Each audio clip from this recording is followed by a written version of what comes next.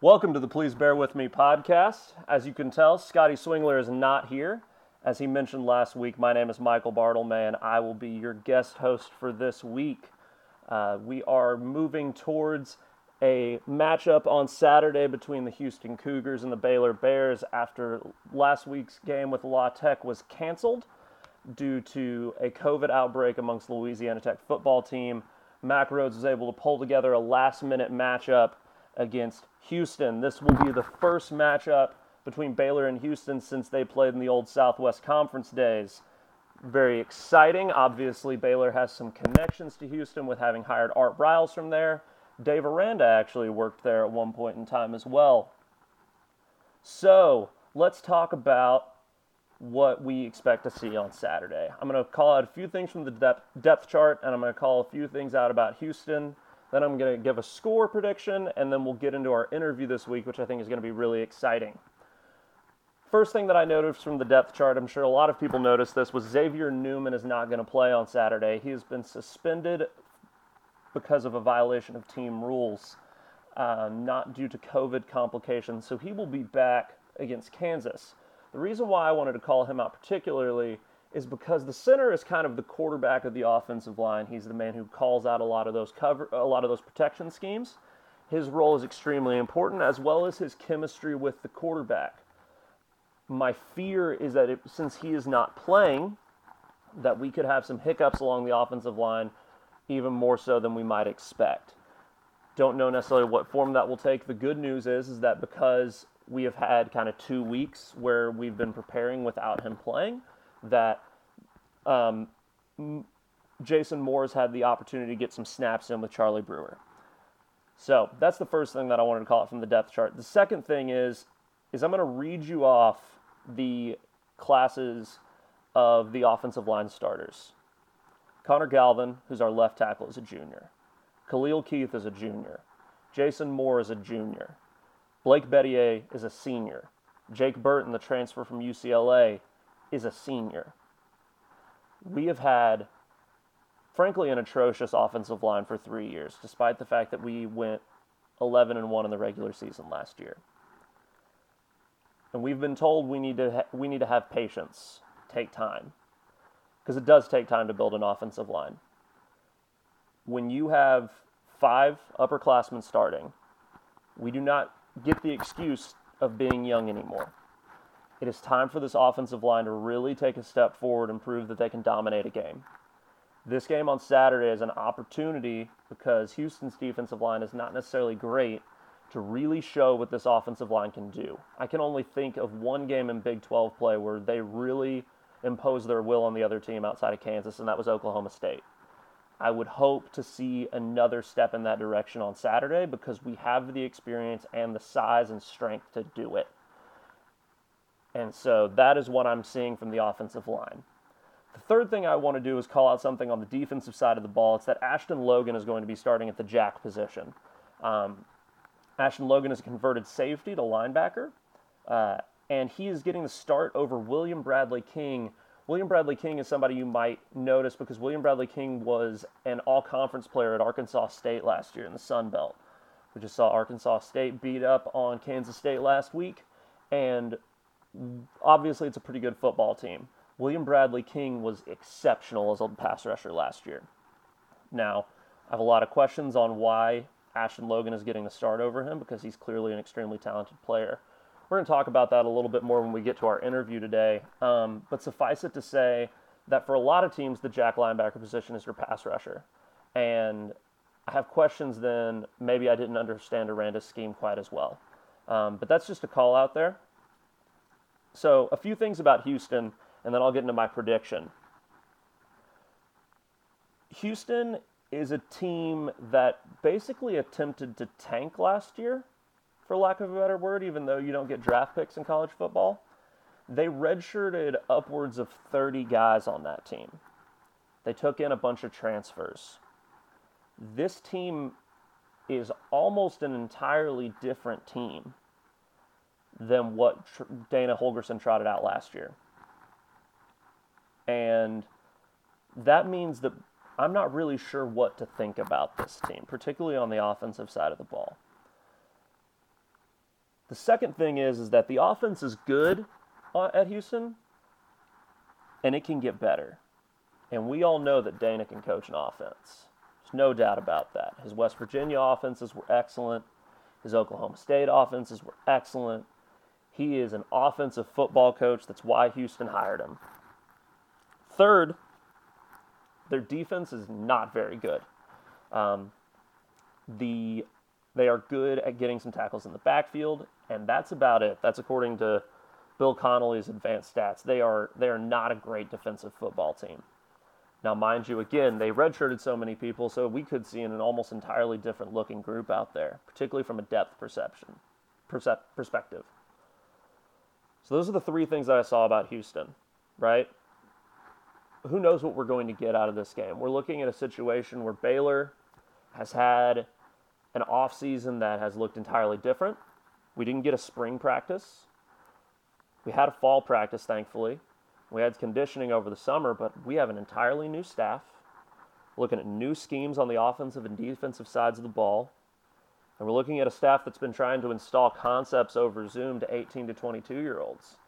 Now, I'm 27. I'm not sure I can maintain the attention necessary to be able to learn a defensive football scheme over video calls. So that's a concern for me. Mental reps are good, but you can't beat physical reps. The one thing that Dana's team has on us is they got to spend a year in his system last year. They have an idea of what they are supposed to do. We don't have that ability. And so, if you were to tell me that I had to bet this game, I would avoid betting it if all possible. And Vegas has the line moving on this one pretty hard and expecting it to be pretty close. I think we opened at -11 and moved pretty quick to about -4. So Vegas doesn't think thinks this game's going to be awfully close. And I got to tell you, I think it's going to be pretty close the entire game too. But I do think that Baylor has more talent than Houston. And I think if the offensive line, like I said, can control the line of scrimmage, I think we can beat up on this team and really wear them out. And if we can wear them out, our talent can truly take over. And I have us winning this game 35-24. So that's my prediction for this week. Baylor beats the Cougs 35-24. Now, I have Travis Roeder, who's about to join the podcast, and we're going to switch over to his interview. It's a really great time talking with him. He's a really smart dude. I hope you enjoy it as well.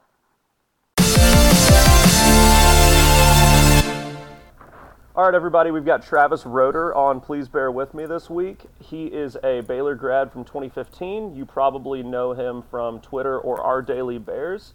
Does a lot of great X's and O's breakdown of the Bears every week and every season. We're going to talk a little bit about what we expect to see from the Dave Aranda coached Bears, as well as a little bit about University of Houston and what we should expect to see from the game this week. Travis, my first question is obviously a lot about defense, knowing that Dave Aranda is a defensive mind. I know that a lot of people talk about Dave Aranda being kind of an attacker defensively. In a league that really kind of can punish people for that, we saw that with Todd Orlando. How do you expect him to adjust his defense based on that? Well, I don't know if you're necessarily going to see him adjust his scheme too much. And first, I guess I should say thank you for having me on, Michael. Very happy to be here. But yeah, I don't think if you should really expect him to adjust his scheme too much. And obviously, you're going to see some difference, because he's dealing with different personnel here, and the Big 12 is a different league. So, I mean, it's not literally going to be exactly what he did at Wisconsin or exactly what he did at LSU or anything like that. But I don't think the fundamental difference of what Aranda is, which is he's going to single gap with his defensive linemen, which means that he's not going to have any of them playing hesitantly. He's going to basically say, you're only responsible for this one area, and I want you to attack that one area. And that's actually what Baylor did under Matt Rhule the past few years as well. A lot of people have a misconception of that when you run a three-down front, that your defensive linemen are kind of more hesitant in nature, or you hear the phrase two-gapping a lot, right? Where guys will kind of just engage with the offensive linemen, and then they have to, kind of read the play before they attack. But so that is not what Aranda's going to be doing with his 3-down linemen. That's not what Rule did. I expect kind of the basic nature of, sorry if I can back up just a little bit. If there's really one consistent thing that I found from looking at Aranda over at all of his stops, from Wisconsin to Utah State, even back to his stays at Hawaii and LSU, he's dealing with lots of different personnel, but he always has these versatile linebackers, and he's always using those linebackers to try and get after the quarterback. That doesn't mean sending 7. Actually, one of the things that Aranda really originated, along with the current defensive coordinator, Ron Roberts, is these ideas of creeper pressures. And I don't want to get too far down into the weeds too soon, but basically, one of the things they've really done is they've kind of figured out how to be aggressive while simultaneously playing safe at the same time. And so an example of that is a lot of teams use something what's called like a fire zone blitz, which is where you're playing zone behind a blitz, but you're still blitzing more than 4 guys. And what Aranda and them done is said, okay, if we have a bunch of versatile linebackers, we don't actually have to send more than 4 guys. What we can do is just feign like we're going to send 5 or 6, but only send 4 of them. But the offense is thinking that we're going to send 5 or 6, and so they kind of have to play like we're spending 5 or 6, if that all makes sense. Sorry for the long-winded answer. No, that makes a ton of sense. And that kind of feels like something that would work. So speaking about those versatile linebackers, one of the things that popped out to me on the depth chart this week and last week was Ashton Logan sliding in instead of William Bradley King. Right. I think we kind of all expected, because of his success at a different conference, that William Bradley King would be almost an automatic starter, and Ashton Logan being a converted safety kind of stood out to me, especially playing that jack role. So Right. tell me about kind of what you see there. Well, I think this is actually a great segue from what you just talked about with the aggressive defenses. And so I think one of the misconceptions, and I certainly had it when I first started studying LSU as well, for Dave Aranda's tape, is that the jack linebacker in most defenses tends to essentially be a hybrid defensive end who is probably rushing the passer on 90% of downs, but essentially if you're 250 pounds or so, you can occasionally drop back and play coverage, right? That's just not the way it is with Aranda. If you look at a lot of kind of standard down stuff from LSU last year, K'Lavon Chason was their big-time pass rusher, but he was probably, I don't have the exact stats, but I would say offhand, he was probably rushing versus dropping back in coverage maybe 60 to 40% of the time. So rushing 60% of the time, dropping back 40%. And so basically this kind of creates a constraint of like, if you can't play coverage well, then that's not something that you can just cover up, right?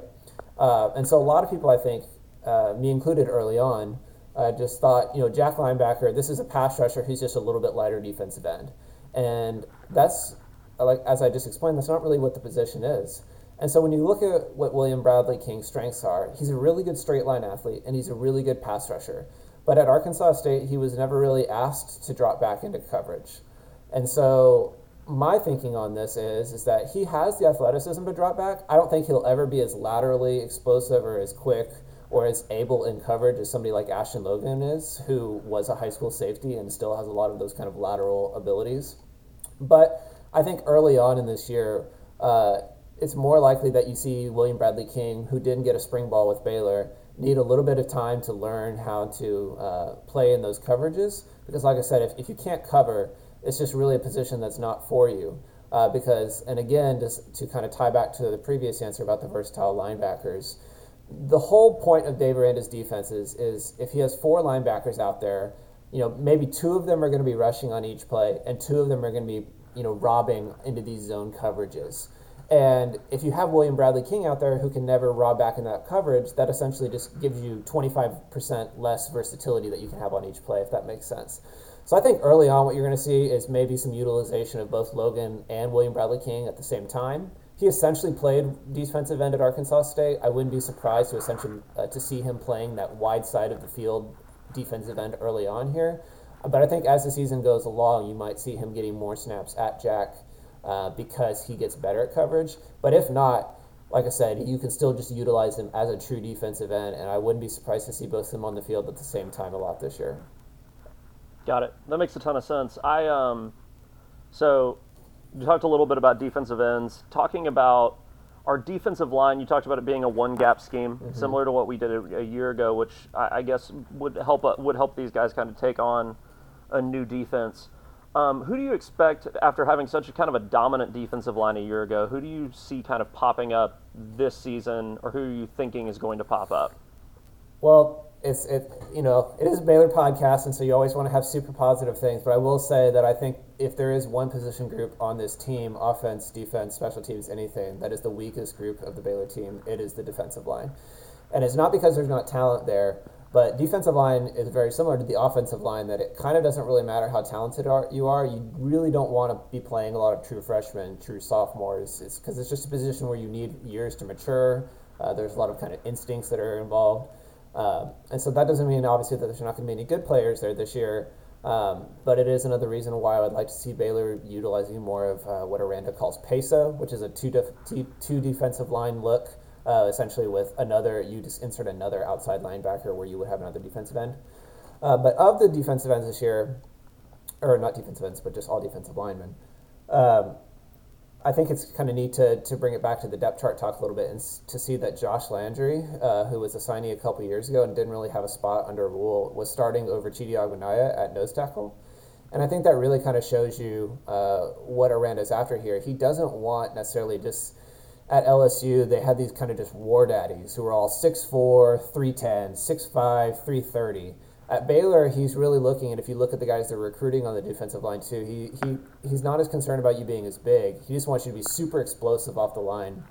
And so I think the obvious answer is kind of, the starters this year are, TJ Franklin's going to be playing that field end, Gabe Hall's going to be playing that boundary end, Josh Landry or Chidi's going to be playing nose.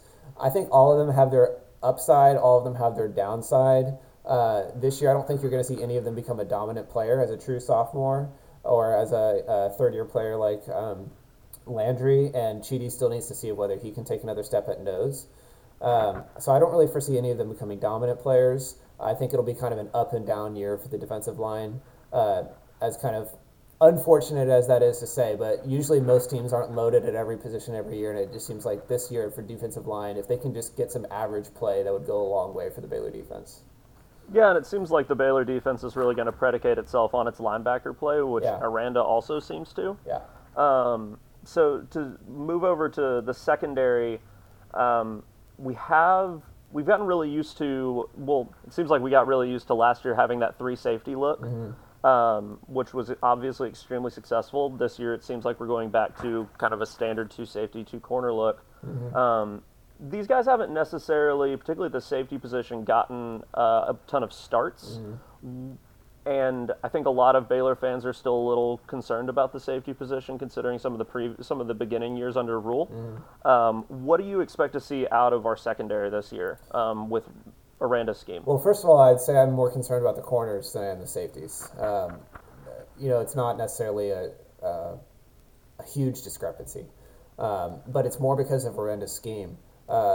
Aranda likes to do something which is called being gapped out against RPOs, and what that means essentially is that you have every single gap accounted for before the ball is snapped, which kind of sounds obvious, and you would think that a lot of defensive coordinators like to do that, but in reality, a lot of them aren't gapped out, and what they say is, okay, if it ends up being a run, we're going to be sending a guy, and eventually we'll get enough guys to the ball that even though we didn't have all the gaps accounted for, we can kind of rally and make the play. But to be gapped out, which means you're kind of committing another defender to the run, means that you have one less defender to play in the secondary and play in coverage. And kind of if you move one piece here and then you move another piece there, et cetera, what ends up happening a lot in Aranda's coverages is that his cornerbacks are kind of left on an island. And that's really easy to do at LSU when you have Christian Fulton and the best true freshman in college football last year, Derek Stingley, who was a true freshman at LSU, corner who just owned the Clemson wide receivers in the national championship game. It was just incredible. It's just kind of another thing to be determined to see, can Kalen Barnes do it? I don't think Raleigh Tejada can really press. I think he can, but I don't know how effectively a 5'9" corner is going to be able to press a 6'3" receiver, for example. And so I'm more concerned where Aranda calls a coverage that says, hey, Kalen, we're going to leave you alone in the boundary against Tylan Wallace. I mean, go have fun. That doesn't mean that Kalen can't win 50% of the time, but the problem is in the Big 12, if somebody's throwing a vertical route 3 straight downs, they only need to win on one of those. And so I'm really curious to see how that goes early in the season. I think you're going to see a lot of Mark Milton at cornerback. He's one of those kind of super raw, mega athlete Rule recruits who hasn't really played much, but he's 6'1" and can run like the wind. He runs for the 100 meters on the Baylor track team. And then I know I spent most of the time talking about the corners, but just quickly about the safeties. JT Woods is a super athlete. Christian Morgan's a super athlete. As you said, they haven't started a bunch, but they have played quite a bit to where I think we know sort of what their strengths are. Christian Morgan's not a guy you want to solo up against an inside receiver in the Big 12. He can do it sparingly, but he's not a guy that every single down you want to say, hey, go cover whoever's OU's really good water bug slot receiver is this year. You really want him moving downhill, kind of getting in the box, using his vertical explosion, a straight line explosion to blow plays up. And JT Woods is the guy that you want playing over the top. You don't necessarily want in the box all the time, but he can play man coverage. He has really good range laterally, et cetera, et cetera. But the problem for safeties, of course, is that the safeties are kind of the ones that have the most on their plate on every play. They're not just single gapping. They're saying, okay, am I reading run? Am I reading pass? If I'm reading this sort of pass, I need to be over here. If I'm reading this sort of pass, I need to be over here. I also could need to go up against the run, et cetera. And so the Baylor safeties have a lot on their plate. The corners have a lot on their plate. The secondary is extremely talented, but I think that is something early on in the year that we're going to want to see, okay, how simplified is Aranda making this? Is he putting too much on their plate? Because if he puts too much on their plate, it could really create for some big play potential for opposing offenses. Yeah, I actually had a question about that. You talk about putting too much on people's plate. And I'm again going to talk back to Rule just because it's who our most recent head coach was. One of the things that Rule kind of kept saying throughout the first 2 years was it takes 2 full years, and by year 3, players finally get it. Yeah. Right? They get what Phil Snow is trying to do. Is the time to get it, for lack of a better word, with Aranda's scheme a similar? Are we going to see similar growing pains, or do you think that it's a much simpler scheme? So not at all. As far as the as far as the growing pains.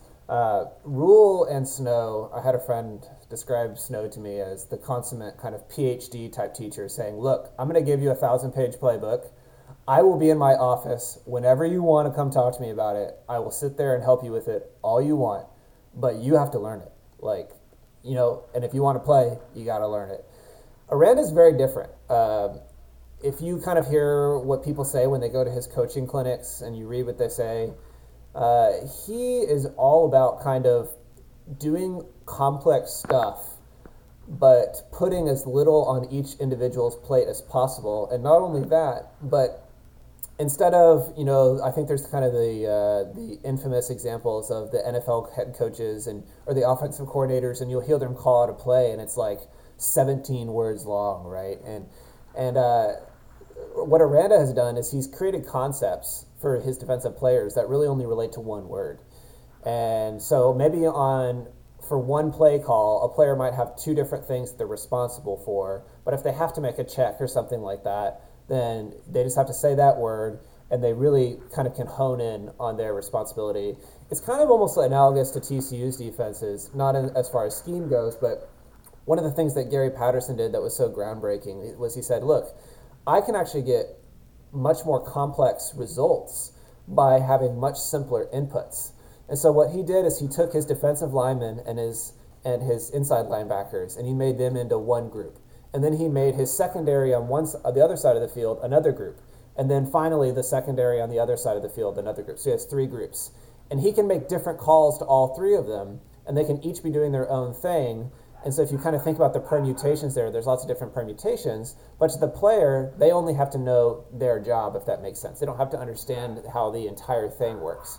And so Phil Snow, Matt Rule, they wanted you to understand how the entire thing works, because you know what? That probably does have a higher ceiling. If you understand how everything works, then you can kind of reach your ultimate potential for understanding how every play works. Aranda, I think, has a much kind of more honed-in focus, and he just wants his linebacker to know, okay, you have one of 2 responsibilities on this play, read it and go. And so I don't think you're going to see nearly as many issues early on in the year, not that you won't see any issues. It's still a first year, but it's not going to be scorched earth 27 Rule by any means. Got it. That makes a ton of sense, and I've read that about Gary Patterson's defense, and I always thought it was really interesting. Yeah. I'm going to shift over to the offensive side of the ball really quick and talk, because I think a lot of Baylor fans have a great desire to talk about that, because I think there's still a lot of heart for having an explosive, exciting offense, with every college football fan. And honestly, I can't say how happy I am about Larry Fedora as offensive coordinator. And do I have a right to be excited as someone who wants to see us be on the front foot again offensively? Is this something I should be excited about? I think Fedora kind of does the sort of basic 80% of college football offenses now about as good as you can do it. He's not going to be necessarily groundbreaking. He's not going to come out in some new formation that you've probably never seen before. He's probably not going to be on, like, you know, there are certain Twitter accounts that are constantly like, oh my gosh, look at what this coach did. Like, I've never seen this before. Not to say that he won't ever do anything like that, but Fedora's been around a while. He's honed his offense. And I think it's sort of almost a perfect fit for exactly what Baylor wants to do, especially with the personnel they had this year, because the offense is actually very similar to what Baylor was doing last year. But the difference is, well, there are a multitude of differences, but the run game is very similar. I think the difference is more on emphasis, in the sense that Rule wanted to use that run game to eventually set up the play action deep passing game, whereas I would say Fedora has a much more kind of integrative offense, in the sense of he's one of those coordinators where you look at one play and you can see how that play is setting up 3 different plays that he can use within the same series, if that makes sense. So he's doing the zone read, but you can see the wide receiver motioning by, and you think, okay, on the next time they run that play, they might hand the ball off to the wide receiver on the sweep the next time. And then the next time, they might throw to the bubble screen that's on the other side of the field, and it's all kind of part of the same play. He utilizes a lot of those kind of package plays where there's 3 or 4 options on it, and it just kind of depends on what the defense looks like. I don't think it's going to be as explosive as an offense as last year, because I think a lot of Baylor fans forget that even though the offense really sputtered, it was actually an extremely explosive offense, because in between Charlie getting destroyed every other play, he was hitting Denzel Mims down the field or Tyquan Horton down the field. But I think what you're going to see a lot more of this year is just kind of consistent drives where Baylor's not necessarily plodding along a la Navy or Army or something like that. But I think you're going to see a lot more plays where you go, oh, that play was just designed to get like 6 yards. And they did exactly what they wanted to do by getting the ball out in space, making one guy miss, getting 6 yards, make two guys miss. You might have a huge play, but things are going to be kind of more stable. I expect a lot less sacks, a lot less tackles for loss, but probably fewer deep shots down the field overall. Of course, there's going to be deep shots, but all of this kind of is relative. College football offenses are so similar now that it's kind of almost hard to find the differences between a lot of them schematically.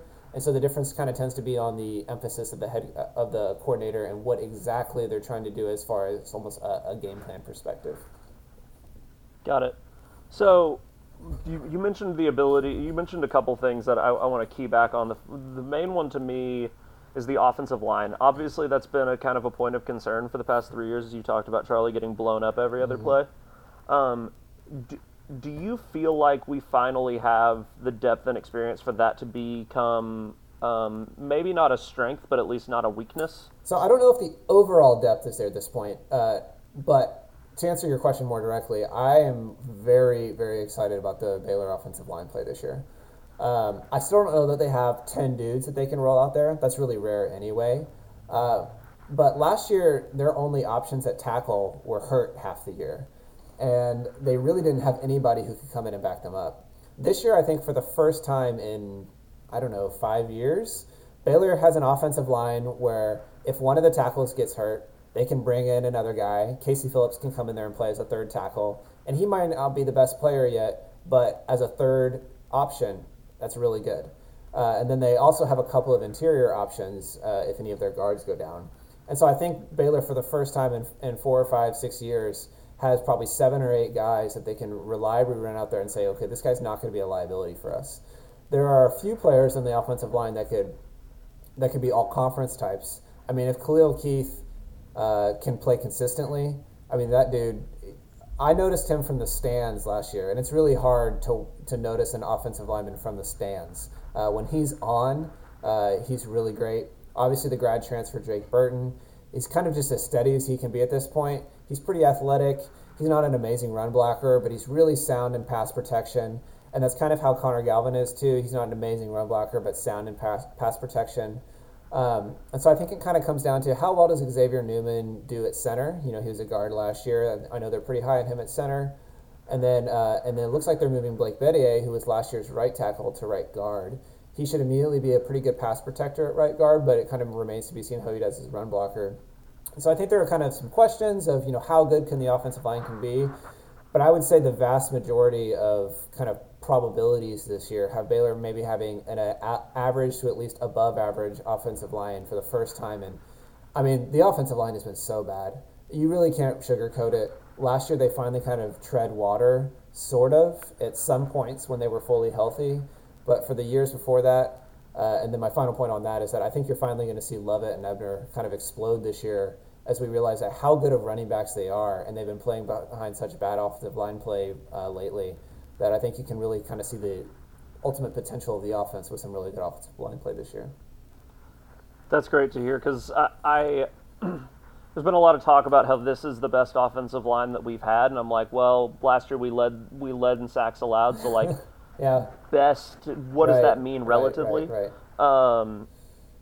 The second question I had about the offensive line is that when we moved again from the Briles era to the Rule era, there was a lot of discussion about how going from the way Randy Clements and Briles wanted the offensive line to play to the way Matt Rule and George DeLeon wanted to play was a huge change.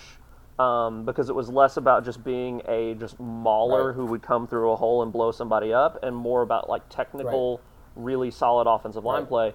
What does moving from that to Joe Wickline look like? So Joe Wickline, I would say, is much closer to what the Rule staff was doing than what the Briles staff was doing. What the Briles staff was doing was really interesting and really niche. What they wanted huge guys, but it wasn't even necessarily because they wanted big, powerful guys. I mean, they did want powerful guys, but that wasn't even necessarily the primary thing. What they really wanted was somebody huge, and they would put all these huge guys in really tight splits. And they would say, if we literally put a big enough wall right here, in contrast to our receivers being really far outside, then we can kind of create the ultimate contrast to where when we want to run a quick, deep route, they're so big and they're so close together that you don't have enough time to get through them. And what the Rule staff did was kind of much more standard college offensive stuff. They want powerful guys, but they want guys with some lateral quickness because they want to be able to run lots of different kinds of schemes. Briles' schemes were pretty much all power schemes, mixed in with some standard inside zone and stuff like that. But the Fedora offense, I mean, if you look at all the kinds of run schemes that he uses, I mean, he's using, it's the kitchen sink.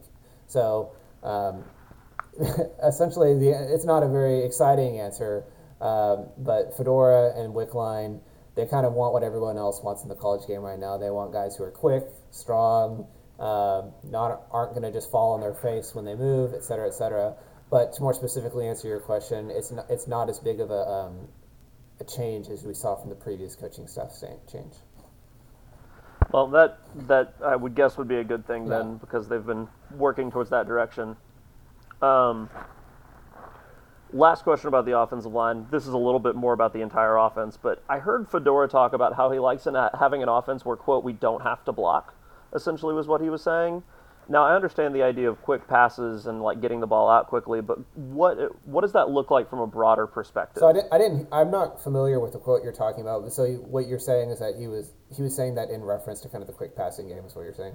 Yeah, he was at a coaching clinic. It was a ways back. It was just like somebody pulled this up and was like tweeting about it, and I said, "Oh, that's interesting," and also seems like a good thing for our offense. I think that's kind of exemplary of what I was talking about earlier with his emphasis on the quick passing game. If you look at a lot of his plays, a lot of them are package plays, which I kind of referred to earlier, which means people talk a lot about RPOs, run pass options in today's games. And there are a lot of times where you're just making reads before the play, where the offensive line is still blocking. But on a lot of his stuff, it's I've almost compared it to more Briles-esque in the sense that his deep shots are more called, I would say. In this, sorry, I'm trying to kind of struggle to explain this clearly, but in the sense that a lot of his stuff tends to either kind of be at or near the line of scrimmage, short passing game, or deep shots. of course, and I'll say this probably 7 more times before we finish this. It's all relative, right? So he's still throwing over the middle. He's still doing stuff over the middle. But I think compared to the Rule offense, Rule wasn't really throwing a lot of stuff at or near the line of scrimmage. It kind of tended to be these NFL concepts, these levels concepts, or these deep concepts that required a lot of time to develop. Fedora, it's like, again, I'm just kind of pulling a number out of my head here, but maybe 50% of his throws are within 2 seconds. And you don't have to block if you're throwing the ball within 2 seconds. So I think that's kind of a lot of what he was saying. The idyllic way is he wants to throw it out to Gavin Holmes in the slot, him make a guy miss, and go get a first down. And if he can do that every time, then you don't have to worry about sitting there back in the pocket for 3 or 4 seconds to wait for a guy to get open to throw the first down. That makes sense. But again, like I said, it's all relative. He's still going to be taking the deep shots. He's still going to be throwing over the middle. But I think you're going to see a lot more at or near the line of scrimmage throwing than you've seen from Rule in the past. That seems like something that would fit Charlie Brewer's abilities looking back to what he did at in high school. Would that be correct? Totally. I mean, Brewer broke I think it was either the national or the Texas State record for completion percentage. I haven't gone back and looked at Lake Travis's offense specifically to know whether the scheme is similar, but just from knowing Charlie's strengths, he's super accurate. He's really good on the move. He's really good rolling out. He just doesn't have the strongest arm. He never will have the strongest arm, and that's why it hurt so bad when he got hurt last year. And you clearly saw that he doesn't really have any room to have diminished arm strength. And so, yeah, he has a decently quick release, and he's really accurate. So those things work really well for if you're just trying to get the ball out within a few seconds. Are there any, you mentioned package plays as being something that Fedora does a lot. Are there any other, tropes of this offense that we should be aware of? So I think about, just certain things that that you're going to get from certain coordinators. Chip Kelly loves the mesh concept, for example, and will run it 30 times in a game, it seems. I think the trope from Fedora is, and I think there's potential to see it in this Houston game, is that if Larry Fedora could run power every play, and power is kind of a catch-all term for any run play where you're leading with an offensive lineman. You see a guy kick out of his stance and pull across the line of scrimmage and then go waylay a defensive lineman or a linebacker that's just kind of sitting there. If he could run power on every play, he would do it. He loves power, and you see that in the games they get up, and when teams can't stop it, he'll run all sorts of different ways. He'll run power a million different ways. It's not going to be the same way every time. But I think that's kind of his calling card, I guess you could say. He's not going to just keep hammering his head against the door if it's not working. But I think you can kind of see what coaches like to do. You can kind of see what they like to do by what they do when they're up, I guess you could say, or when things are really clicking. And it's kind of the same way as the Browns offense is. If you couldn't stop their base tackle dart pulling play, they'd just run it every play, and until you tackle for Shock Linwood for less than 10 yards, they're going to keep running it. And so I think you're going to see something similar from Fedora with Lovett and Ebner this year, to where they're going to look to establish the run. Has a kind of a lot of connotations. I don't really think it means what most people think it means, but in the sense of if Lovett can get 8 yards a clip, Fedora's going to keep running that and running that and running that and running that. Cool. That's awesome. Last question offensively before we jump over and talk really quick about Houston. Mm-hmm. Who are you looking forward to seeing on the offense who kind of hasn't necessarily broken out? I mean, I think we know Tyquan Thornton. We know Charlie. We kind of know what we're going to get from Lovett and Ebner in a lot of ways. Who are you looking to as kind of a breakout player on offense this year? So I'll kind of cheat and say a player you've already said. I know you kind of listed those, that way I wouldn't say them. But I don't think most Baylor fans really realize what we're going to get from Trestan Ebner this year if he's healthy. I think most people, just when they think of running backs catching the ball out of the backfield, they think of kind of the check down passes. I think you're going to see Ebner have a sort of almost not Dylan McCaffrey, oh my gosh, Christian McCaffrey type season this year, where he could probably have. I would actually, if I had to bet, I would bet on him having more receiving yards than rushing yards this year. I think he could have some sort of season where it's hard to translate the stats because there's no non-conference games, but whatever the equivalent in a shortened season of, 600 yards receiving and 400 yards rushing or something like that. And I think you're going to see a lot of him split out and just running routes against linebackers. I think you're going to see a lot of really interesting stuff with him and Levitt both on the field at the same time. And so I know people are expecting big things out of him. I just don't know that they're ready for how versatile and how differently the staff is going to get him the ball. And if he stays healthy, I don't know if people realize how he's a first-team Big 12 type player, especially because they have like 7 running backs on the first-team Big 12 ballot. But, either way, he's one of the better players in the Big 12 if they utilize him correctly and he stays healthy. So you really expect to see a lot of plays that are really built for just getting him the ball in space and not necessarily just those check down exactly. kind of. And so, so I think you're going to see a lot of what LSU was doing in 2019, which was they would put Clyde Edwards-Helaire out there. Their main object was to get their wide receivers isolated, but if you put Clyde Edwards-Helaire way out on the other side of the field and you ran out some 240-pound linebacker on him or some safety who can't flip his hips, LSU would just throw in the ball and say, get 7 yards. You're going to do it every time because this linebacker cannot tackle you within a few seconds. I mean, it's just not possible. And I think you're going to see a lot of similar things with Baylor and Treston Ebner this year.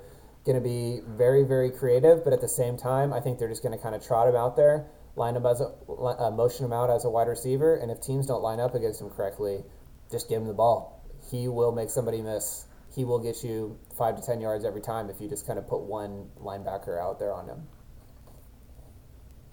For sure. That's awesome. And honestly, talking about LSU just reminded me that I didn't ask a single thing about LSU. And obviously, we hired Jorge Munoz for a reason. What do you expect to see his influence on the offense? Do you see it as being significant? Yeah, so and I'm sorry, continue. Kind of what do you see bringing over from there? Yeah, so I think it'll be pretty significant. Aranda had a quote from his press conference the other day, or some sort of interview or press conference, I can't remember which. But anyway, and he said that Munoz's main influence on Fedora has been LSU's empty formations, which refers to when there's no running backs in the backfield, so essentially a 5 wide receiver formation, and the stacked wide receiver formations, which is really interesting because when people think of modern college football offenses, they generally think of kind of things being really spread out. But one of the things that LSU did really well is they would play out of empty, where there was, it didn't have to be empty. So you can have 4 wide receivers on the field, but they might have everybody kind of bunched up together right by the line of scrimmage. And the reason why that can be so productive is if you had a quarterback like Joe Burrow, who essentially is going to give you an accurate, on-time, correct decision throw 97% of the time, from a stacked wide receiver formation, which is when guys are kind of staggered, and so you can't press every single one of those guys. It's hard to kind of play man coverage against a formation like that because they're all so close together. So if you have a really great quarterback that can deliver the ball accurately, then you can almost kind of guarantee yourself at least 5 yards because it's really hard to cover those formations. And so I think you're going to see some more of those stacked formations, and I think you're going to see a lot of that empty, in particular because, as I was just talking about, Baylor has some really good running backs, and they have Ebner, who's essentially a wide receiver. And so they're going to want to get him the ball in space. And so I think that's going to be his main influence on the offense this year. That's awesome. Yeah, that's great news. Obviously, everybody wants a little bit of what LSU had. That's why almost their entire staff changed. So talking a little bit about Houston, to move to the actual matchup this week, I know that D'Eriq King is obviously not there.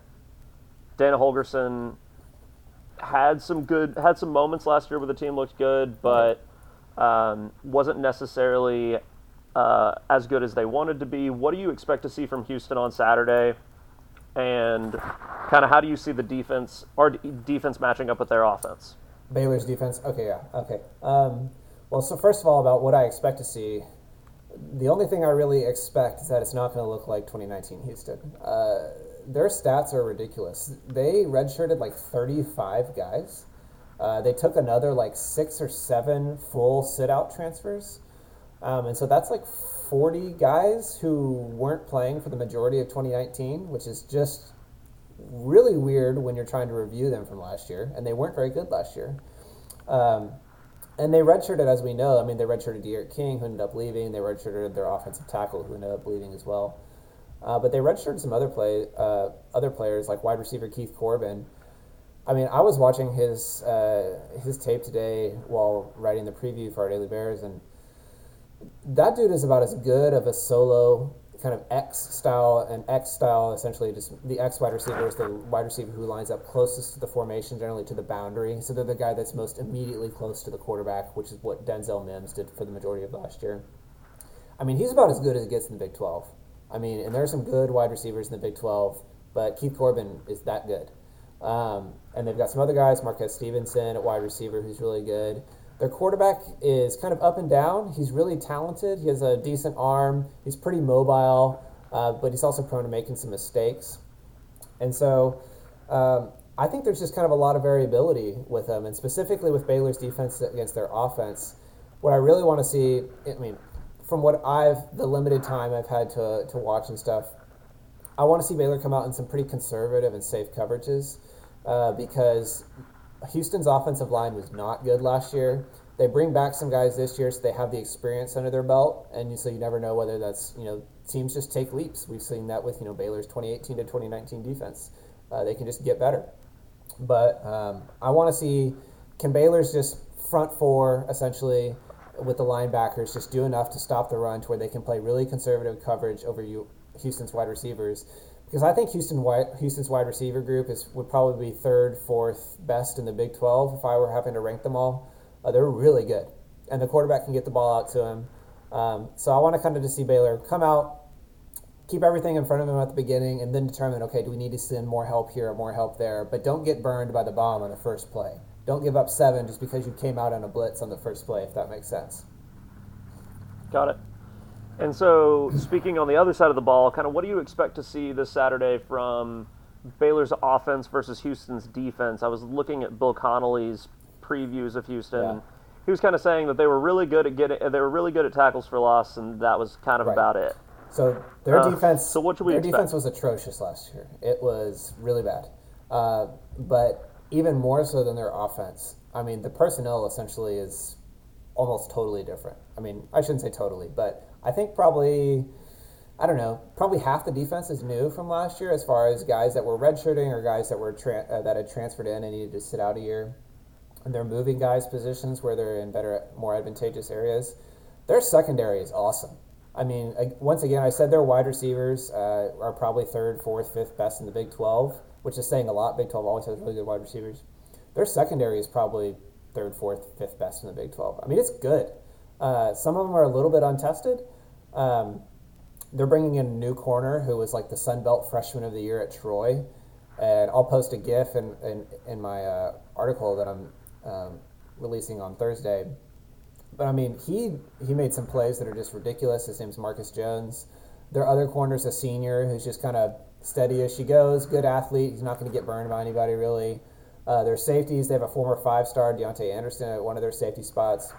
I do think their weakest spot is their field safety position, so kind of the same position that JT Woods plays for Baylor. It's played by a guy, I think his name is Gervarius Jones, I believe.